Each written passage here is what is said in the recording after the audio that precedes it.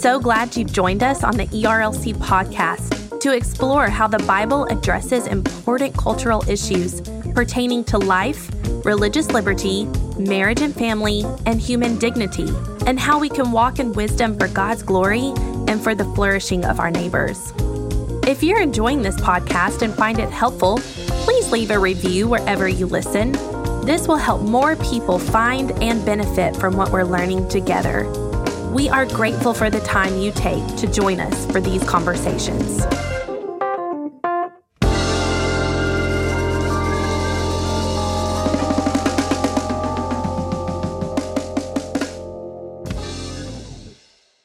You're listening to the ERLC podcast. I just spit on the microphone. What you do is spit on the microphone noises. When the mouth noises come out of the mouth? Yeah, that's and just onto gross. the microphone. Okay, that's gross.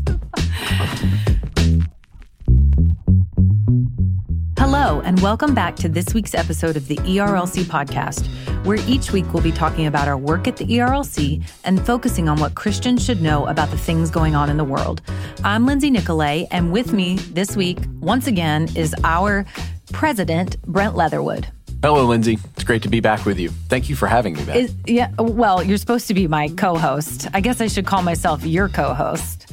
Is it still weird to hear our president, Brent Leatherwood? I was telling somebody just this morning how I feel like I need to look over my shoulder when somebody says, "Oh, it's the ERLC president." Oh, who's that? You know? Yeah. That's going to take a little. It's going to take time. a while. Well, once again, we're so glad that you are in this role, and I'm glad that you are back as my co-host because it feels like you're gone so often. Well, so long as you keep inviting me back, I will. When the schedule allows, Please. I will be here. Yes, if your little black book is open. Well, let's go ahead and talk about what's been happening lately, and we'll start with what the ERLC has been featuring this week. We have a piece by Hunter Baker, who's at Union University, and it's titled, "Why Christians Should Never Resort to Political Violence, Sin and Serving the Lord of the Beatitudes." We've seen in the news in recent times, you go all the way back to January 6th, and you just saw the insurrection at the Capitol, and we have seen, especially during COVID and even into now, we've seen acts of political violence. We've seen people with differing opinions and viewpoints demonizing one another. And unfortunately, Christians are caught up in that as well. So Hunter writes about this. He writes about an organization that he's a part of called Braver Angels and how they seek to moderate these conversations between people with different ideologies in a constructive and helpful way without villainizing the other person. But what I appreciate about this article is how Hunter Baker calls Christians to realize, first of all, our sin, and then how we're no better than anyone else. But then second of all, that we serve the Lord of the Beatitudes, that God has called us to a life of meekness and mercy and long-suffering in the face of trials, Hunter says. And that doesn't mean weakness, and that doesn't mean failing to stand up for our convictions as the Bible teaches us, but it does mean that there would be a distinctly Christian way in which we should do that. So Christians should never be a part of the political violence that we're seeing, and in fact, we should be peacemakers. If somebody's going to be offended, let it be the word of God who does the work, the sword of the Spirit, and not because we are, as many have said, just jerks. Yeah, he notes in here, American political discourse has moved in the direction of villainization as a preferred mode. And you see this everywhere around us. In some ways, it is even affecting discourse within evangelicalism. It's just this constant view that there is an us versus a them. And we just are continually in this almost like apocalyptic mindset, especially when it comes to political discourse, that if we don't prevail at the ballot box, if we don't prevail in our political views, it will mean the end of our republic. And to be clear, this happens on both the left and the right. And he's right here. As Christians, we're called to something different. We're called to something much more virtuous And we're called to help proclaim the gospel in the midst of that kind of division. Because here's the reality. The Lord had every right to look at us as a them. And instead, he said, no, I'm going to come down and be with them and rescue them. And so we should be the people, as this sort of discourse and division is playing out, we should be the people who come with a different message in the midst of that. And that's what I really think that is what can heal some of this in our political public square. Well, and may the Lord use us as Southern Baptists and as Christians to be a part of that healing that takes place. Yes, absolutely. And hey, as an aside, you mentioned that Hunter Baker, he is a professor over at Union University. Special shout out to Union because they just celebrated their bicentennial. And most people don't realize this. Union University is the oldest Baptist-affiliated educational institution in the country. We love Union. Several of our teammates were educated at Union, and Dr. Dub Oliver, who's the president of Union over in West Tennessee, is just doing a fantastic job at that school. So just wanted to take this brief aside and praise them for all the great work that they have been doing there for centuries now. Centuries, plural. That's pretty awesome. I'm glad you did that. We actually had a piece last week on our site celebrating their bicentennial, and the president, Dub Oliver, wrote that. And so it gives a little bit of the history too and the vision. And we, again, as Brent said, we are thankful that they are committed to the Word of God and to being faithful to it in the midst of providing excellent education. Yep. Next is a piece by Lisa Meisner, and she is with the Illinois Baptist State Association. And she's writing about the Illinois Baptists and how they stand for life as abortions increase in their state. So this is state specific, and it gives a little window into what Illinois Baptists and other Christians who value the sanctity of every human life, what they are facing in this post-Roe country. And she opens it talking about how a woman involved with an abortion clinic, she's a chief executive at Choices, which is a Memphis-based chain of abortion clinics. In a radio interview in July, she referred to Illinois as a land of milk and honey, which we usually associate, of course, from the Bible with a place of abundance or plenty. And the reason is because they are setting up a new abortion clinic, a location in Carbondale, Illinois. And so she's describing the ability to be able to provide abortions as entering the promised land. Entering the promised land, that's right, which is just, we know, totally backward and wicked and upside down. And she said, well, the governor said, Illinois will be a safe haven for the exercise of your reproductive rights. And Lisa goes on to describe how different pastors and Christian leaders are pushing back against this, and they're praying for change, and they're doing what they can in their community in order to push back the darkness and let the light of the gospel of Christ come in and save babies' lives. And it is a spiritual issue, as one of the pastors had said, and it's something that we should be aware of. Many states are facing this. We should be constant in prayer and hopeful about what the Lord will do through believers.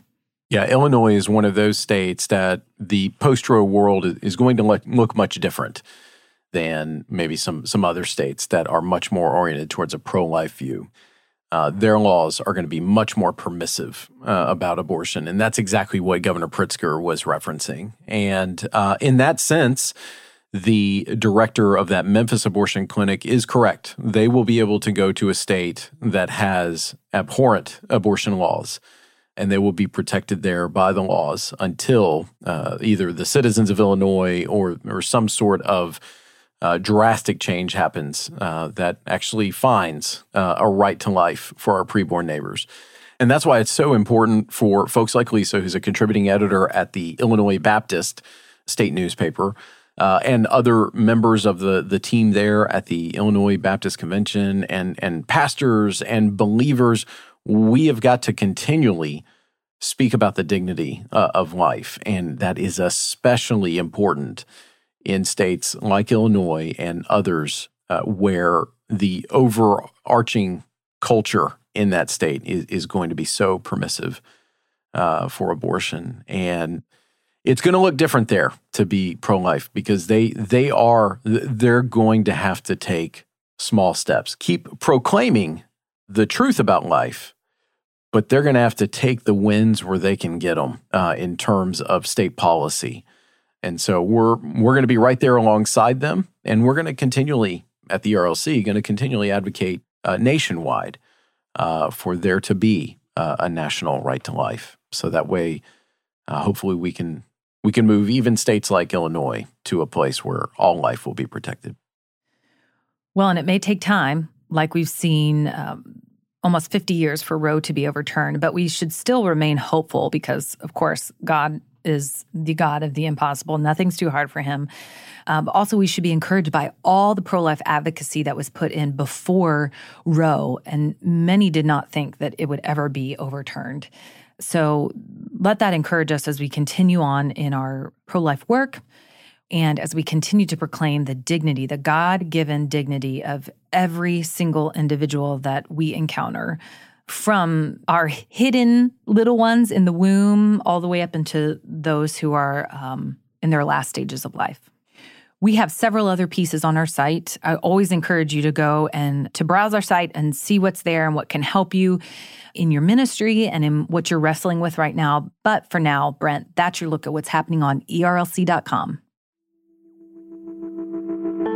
And now it's time for our culture section. Brent, why don't you let us know what's been going on? Well, Lindsay, without a doubt, the biggest news story of this week has been the pummeling that Florida has taken by Hurricane Ian as it made landfall in the middle of this week. And so this first story comes to us from NBC News, and it says this: Florida woke up Thursday to the catastrophic aftermath of Hurricane Ian. Ian, one of the most powerful storms to ever hit the United States, wreaked havoc across the state, cutting power to 2.5 million customers, leaving several hospitals without water and trapping thousands of residents in their home. Officials said it would take days or longer to assess the total destruction of the storm. Florida Governor Ron DeSantis said there were 2 deaths potentially linked to the storm, adding that the total number of fatalities remained unconfirmed. Photos and videos on social media showed the scenes of devastation: Orlando inundated by floodwaters, boats wrecked in Fort Myers, trees snapped like toothpicks in Punta Gorda. Part of the Sanibel Causeway was destroyed, blocking vehicles from crossing the bridge. And then finally from the story, Ian was downgraded to a tropical storm Thursday morning, and President Joe Biden declared a major disaster, freeing up federal aid to assist with local and state recovery efforts. Ian had maximum sustained winds of near 65 miles an hour with higher gusts early Thursday as it moved slowly through central Florida on its way to the western Atlantic, according to the National Hurricane Center. So, Lindsay, I've shared this previously. I've lived through 4 hurricanes, and you actually have family that live down near where Hurricane Ian came ashore. So I guess first and foremost, how are they doing? And what's your experience been like with hurricanes? Yes, my family is doing well. I think the way that the hurricane went, the most dangerous part of it just missed them. Their house is fine, but their backyard, palms, trees, and some of that stuff is in pretty bad shape, but thankfully they're okay. Yes, I too have lived through several hurricanes growing up in Florida. One time we evacuated, I don't remember which hurricane it was, because Jacksonville usually fares pretty well. Mm-hmm. I would say that it sits in the armpit of Florida, so we just kind of remain covered and shielded. But we evacuated one time with our animals, and we lost a cat in the woods.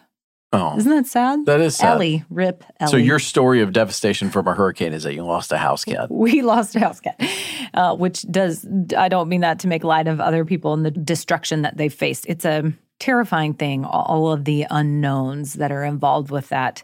So yeah, my heart goes out to those who are really struggling with loss. I've had family who have struggled because they're in New Orleans and they've had multiple hurricanes and had to rebuild their house, redo their backyard because of flooding multiple times.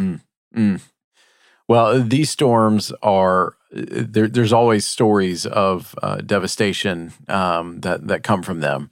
And at the same time, there are stories where incredible recovery efforts are happening. And just as with any sort of natural disaster that happens in our nation, Southern Baptists were there and prepared and were ready to respond. And so that is our next story, and this comes to us from Baptist Press. And it says this: Send Relief, the Southern Baptist Compassion Ministry partnership between the North American Mission Board and the International Mission Board, is working closely with Florida Baptist Disaster Relief, along with other state conventions that could be impacted by Ian. A Send Relief truck packed with bottled water, temporary roofing, shockwave, and other emergency supplies was on standby Wednesday, ready to arrive in Florida once the storm passes. Send Relief is also deploying a rescue boat, which will be manned by a swiftwater rescue team made up of North Carolina and Tennessee Baptist Disaster Relief volunteers. They will pre-stage the rescue boat at Lake Yale in Leesburg, Florida, prior to the storm's arrival, and would deploy on search and rescue missions as soon as it is safe to do so. That recalled for me a tweet this week from SBC President Bart Barber, who said just hours before the storm was to come ashore in Florida, he tweeted out something to the effect of, somewhere out there right now, there's a Southern Baptist who is looking for his yellow hat and yellow jacket to put on and is getting ready to head to Florida. And that's true. That is what Southern Baptists in these disaster zones and in these recovery efforts, that's what they're known for. Bright yellow hats and yellow jackets so that folks know who they are and they can be seen and they are there to help. And I am just so thankful for, we probably don't realize how much effort, logistical, manpower, et cetera, goes into pre-staging and then deploying once the storm passes. And I'm just so thankful that there are committed fellow Baptist brothers and sisters who are eager and ready to jump in and help, because we know after these storms, there are so many who do need help picking up their lives. Well, and again, to me, it highlights the importance and the value of the cooperative program. I was in a ministry where I needed to raise my support in order to be a part of the ministry, and the Lord provided. But just being able to pool all of our resources so that you don't have to go through that in order to fund the work that you're going to do. Of course you do. There is some fundraising involved. But in order to have that base that you're using to be able to serve people so that there is no stumbling block, you can just go out and serve, is amazing and a part of why I love being a Southern Baptist. The cooperative program is just amazing to me, and the work that it allows us to be able to do in Jesus' name. So as folks in Florida begin the process of recovering and just kind of picking up after this storm, we know that our neighbors over in Puerto Rico, they have been doing the same for the last week and a half since Hurricane Fiona made landfall there. And an important development happened this week because the Biden administration made the determination to deliver a targeted waiver of something that's called the Jones Act for Puerto Rico. And this is kind of getting a little bit into the weeds in terms of policy, but let me explain just a little bit. The Jones Act is a World War I era policy that's kind of protectionist in nature, and it deals with commerce. And in this instance, it affects shipping abilities immediately after a storm. The Jones Act says that only U.S. flagged ships may deliver certain goods between ports. And a lot of times after an emergency, those ships will vacate out of the area. In this instance, internationally flagged ships can come back into those zones, but because of the Jones Act, they are prevented from offering help. Here, what was needed is fuel, because large parts of Puerto Rico are still without fuel, which means all sorts of homes and businesses and recovery efforts and churches, they're actually running on generators right now. And the supplies there are running low. Well, a BP ship, which is not American, is transporting, I think it's 300,000 gallons of diesel fuel. It had left Texas, but it was unable to dock in Puerto Rico and get this much needed fuel because of the Jones Act. Well, so the news story that we're going to talk about, it comes to us from Politico, and it says this: the Department of Homeland Security waives the Jones Act for Puerto Rico to supply fuel after the hurricane. The Biden administration moved Wednesday to allow a non-U.S. flagged ship to transport fuel to Puerto Rico, following pressure to waive a rule in the face of a diesel shortage after Hurricane Fiona. The decision came, quote, in response to urgent and immediate needs of the Puerto Rican people in the aftermath of Hurricane Fiona, to ensure that the people of Puerto Rico have sufficient diesel to run generators needed for electricity and the functioning of critical facilities, Department of Homeland Security Secretary Alejandro Mayorkas said in a statement on Wednesday. He called the limited waiver for this vessel temporary and targeted. The Department of Homeland Security's choice to suspend the Jones Act, which typically allows only U.S. flagged ships to transport maritime cargo between U.S. ports, will allow additional diesel into Puerto Rico days after the territory was hit by Hurricane Fiona. All right, so if you've made it this far through this explanation and through this Politico story, you're probably wondering, why on earth are we talking? This policy is pretty dense. The reason we did is because this is actually something we engaged this week as the ERLC. And it all happened because on Tuesday, I had the privilege of speaking with a pastor in Puerto Rico and hearing about some of the needs of our churches in Puerto Rico. And they identified this fuel shortage as a real felt need there. So this wasn't just some political item that was being tossed around out there between Republicans and Democrats. The pastor that I spoke with said, no, there are churches that have had no electricity now for days. They're running on generators, so they're trying to do ministry with this, limitation on them. And then also we have Send Relief, who is operating in Puerto Rico. As a matter of fact, they have 6 response sites that are staged throughout Puerto Rico that have the ability to deliver 2,000 hot meals a day, and they're assisting with other recovery efforts in those communities. So needless to say, there are Southern Baptists right now and churches right now in Puerto Rico that were beginning to be very fearful that fuel was going to run low. Well, in a great example of Baptist cooperation, we were able to spearhead a letter to President Biden that was jointly signed by Bryant Wright, president of Send Relief, Kevin Ezell, president of North American Mission Board, Paul Chitwood, president of International Mission Board, and me as president of the ERLC, to send that to President Biden and say, please have your administration consider immediately waiving the Jones Act. And we CC'd it to Secretary Mayorkas to make sure that the people of Puerto Rico and our churches that are already feeling just a strain because of, honestly, not just Hurricane Fiona, but just all the challenges that Puerto Rico has faced in recent years because of natural disasters. This is only compounding that. And so we said, don't add to that strain because of a policy that can be waived and has been waived previously by President Biden and previous administrations. Let's not let a delay in doing so or failure to do so add to the burden that our Puerto Rican neighbors are already facing. And we're glad to report, as Politico is reporting here, that the Jones Act was waived to allow these resources to get there. And there will be a Baptist Press story coming soon that details some of this story. But I thought it was an important, in the grand scheme of things, a lot of people will still kind of, the Jones Act, I don't really get it, don't understand.